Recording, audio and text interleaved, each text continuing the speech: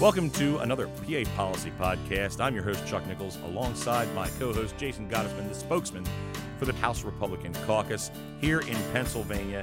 And boy, we have had an interesting week here in Harrisburg, but let's highlight some things that are going to move us forward. The thing that we're going to move forward on first is our report from businesses across the Commonwealth about what is standing in their way for moving forward, for getting back to work, for getting our economy rolling again. What did we hear, Jason, and what does this lead us to believe as far as where we should go legislatively? Well, let's take just a little step back here, and as we've talked about on the show before, Leader Benninghoff earlier in this session, actually the first major thing that we announced this session was the formation of a economic recovery task force. Now, as part of that task force, the policy committee was sort of assigned the task of sending out this survey to businesses across the Commonwealth, and we received those responses over the last several weeks and compiled them into a report, basically asking and seeking information from businesses about what can the General Assembly do, what can legislators do to create policy that would help them jumpstart our economy. These aren't just businesses. Businesses is an inappropriate label for this. I think we need to talk about them and think about them in terms of job creators and employers and the people who invest normally of themselves so that they can invest in other people and create family-sustaining jobs and provide healthcare benefits and really get our communities and our economy moving. So it's important to hear from them since they will be the ones who actually are creating the jobs and what they need to help really get moving and get Pennsylvania moving forward. So we heard back from just under 1,000 businesses and employers and job creators about what they want to see. And shocking to really nobody is that the number one thing that they want to see is Governor Wolf's ability to shut down the economy at will taken away. Governor Wolf's mandates and shutdowns, they said, was the biggest impediment to them being able to operate and do business going forward in Pennsylvania. Beyond that, it was actually very surprising some of the things they identified because while they said they need some sort of financial investment, that financial investment was beyond what we normally think about as direct aid to businesses and restaurants and other small businesses and things like that. It's tax reform, regulatory reform, making it easier for them to do business. While they said direct aid was helpful, it was pointed out this week that we've already done that. We've created a $145 million grant program out of excess state funds for those impacted, especially the restaurant industry, by these shutdowns. That stuff is very important. It's stuff that we've done. But Melissa Bova from the Pennsylvania Restaurant and Lodging Association said more than a cash infusion will be needed to get us through and make sure that we are sustainable going forward. And that's something that we've taken on very seriously. And we've been listening to these employers, to these job creators, and we're going to continue listening to them. This week, we've continued our theme of providing economic recovery legislation. This week, we moved out of committee and started moving along a package of bills on regulatory reform that'll make it easier for businesses to operate in Pennsylvania. One of the things we've also done is tried to work, we took the lead, but are now working with the Wolf administration on looking at what regulations have been suspended during the pandemic that we can do away with, we actually need, make sure that the regulations that we could do away with during an emergency are right-sized when we come out of this emergency. So there's a lot of things that are going on. This is really going to inform a lot of the policy we have going forward. And on top of that, one of the biggest things that we've already accomplished, which I think Alex Halper from the Pennsylvania Business and Industry said at this press conference, was we passed limited liability reform for businesses related to COVID. That's the number one thing that employers and job creators have asked for to make sure that they can remain viable throughout as we come back. So from this pandemic. So it's stuff like that we've really taken the lead on already. We're going to continue to work to make sure that these folks have what they need to help our economy going because one of the things we're facing right now is a labor shortage. One of the regulations that have been suspended is no longer requiring people that receive unemployment compensation benefits to look for jobs, to have that incentive to go out and find a job. So, till we're able to get that stuff going, it's things we need to make sure that our businesses have what they need so they can keep working, keep Pennsylvanians working, keep our economy going. And, it's really a shame when our unemployment rate continues to lag behind the national rate merely because, one, we have a governor who's standing in the way of these businesses really catching fire, and two, the General Assembly could do more to open up the floodgates of our economic recovery. So those are things we'll be looking toward.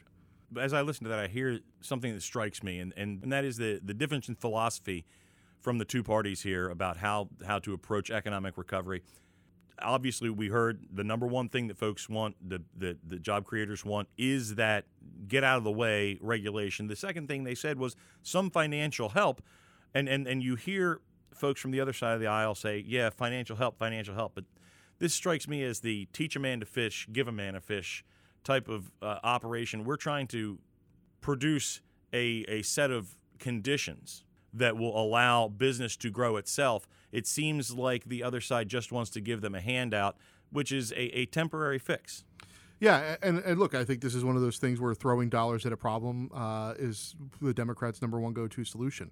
That's not what we're hearing. We're not hearing about the need for a huge cash infusion. That cash infusion has been happening since the beginning of the pandemic, from federal dollars, from state dollars. It's been ongoing. The cash infusion is a bridge. It's not a solution. It's not the safe shore that people need to make sure that their businesses are remaining open so that they can keep people employed, keep those health care and other benefits being paid, and making sure that people are able to live the American dream, whether they want to start their own business, they already have their own business, and they're looking to expand, or they want to stay afloat. All of that stuff is outside of cash money coming into a business. They need real policy changes. They need a forward-thinking approach to how we are going to jumpstart our economy, and that's something that we're focused on here in the House Republican Caucus. The next thing we'd like to talk about also relates to the pandemic, of course, and the governor's handling of it. And this has a lot to do with the PPE stockpile that everyone knows is sitting over at the Farm Show complex. We don't really have a solution of where we're trying to move that. It doesn't seem like sticking it all in one place in the middle of the state is the best way for distributing it around the state when it's needed. What is going on here, Jason, and why is this such a sticking point? Where does the governor stand, and why do we stand against him? It's really emblematic of this administration to turn what is a taxpayer asset, which is a nice place to go to for milkshakes in January, into Governor Wolf's personal Fort Knox. This is it's a shame that that this administration has stockpiled a huge amount of PPE, which they have testified to, its amounts, and they've generally described its types. And then they will not let lawmakers in to verify the veracity of those claims. The General Assembly itself, and again at a bare minimum, for what reason it has a foot in the door, should have a foot in the door here, appropriates money for not only the Farm Show complex, but for the PPE itself, for the employees, the security, keeping the lights on, making sure that the building itself is operational and everything that's going on there is fully funded. So to be able to go in there and inspect and make sure that the administration is telling the truth, find out exactly what's going on behalf of the taxpayers. But the first thing is that a bunch of our House members, 3 oversight committee chairmen, were offered a 9 a.m. tour yesterday. They RSVP'd for that 9 a.m. tour. And then when they showed up at 9 o'clock a.m., the doors were locked and nobody was there to show them around. The sticking point there, they believe, is that the administration wanted them to sign a non-disclosure agreement before touring the facility. Well, legislators, as a basic function of oversight, aren't going to be signing a non-disclosure agreement. They need to be able to see what they saw, report back to their constituents, to the taxpayers, to their committees, and say what's going on. Silencing people, again, this is the administration's lack of transparency, their desire for secrecy, their inability to let even the tiniest bit of sunshine into what they're doing, during this pandemic. These members were literally locked out of a building which they fund with taxpayer dollars and is not being used for its intended purposes. And again, there's some basic questions. Why are we keeping it there? What kind of PPE is it? What's its shelf life? Where did it come from? How much should we pay for it? Why is it needed there? Why isn't it being sent out to places? I mean, the administration makes all of these claims about what the PPE is, where it's going, what it's being used for. But until you open up the doors and let people in, the people who have oversight over this, see what's going on behalf of the people who elected them to office and on whose in whom steward they work, their claims ring hollow. They're unverifiable. And not just unverifiable. These are questions that anyone could ask, the ones that you just asked. The one that is not being asked is, what in the heck are you gaining by denying anyone who is press or a state representative who's trying to do some oversight access to this. You're hiding something, and that's what's going on. Is that we don't mind if you want to be secure, but by not letting us see and by not giving us the information is just more of the same of this lack of transparency, lack of oversight, definitely hiding something and won't let the information out. What could you possibly be hiding about this? Yeah, exactly. It's at first we don't want to let you in, but okay, if we do let you in, you can't tell anybody what you saw.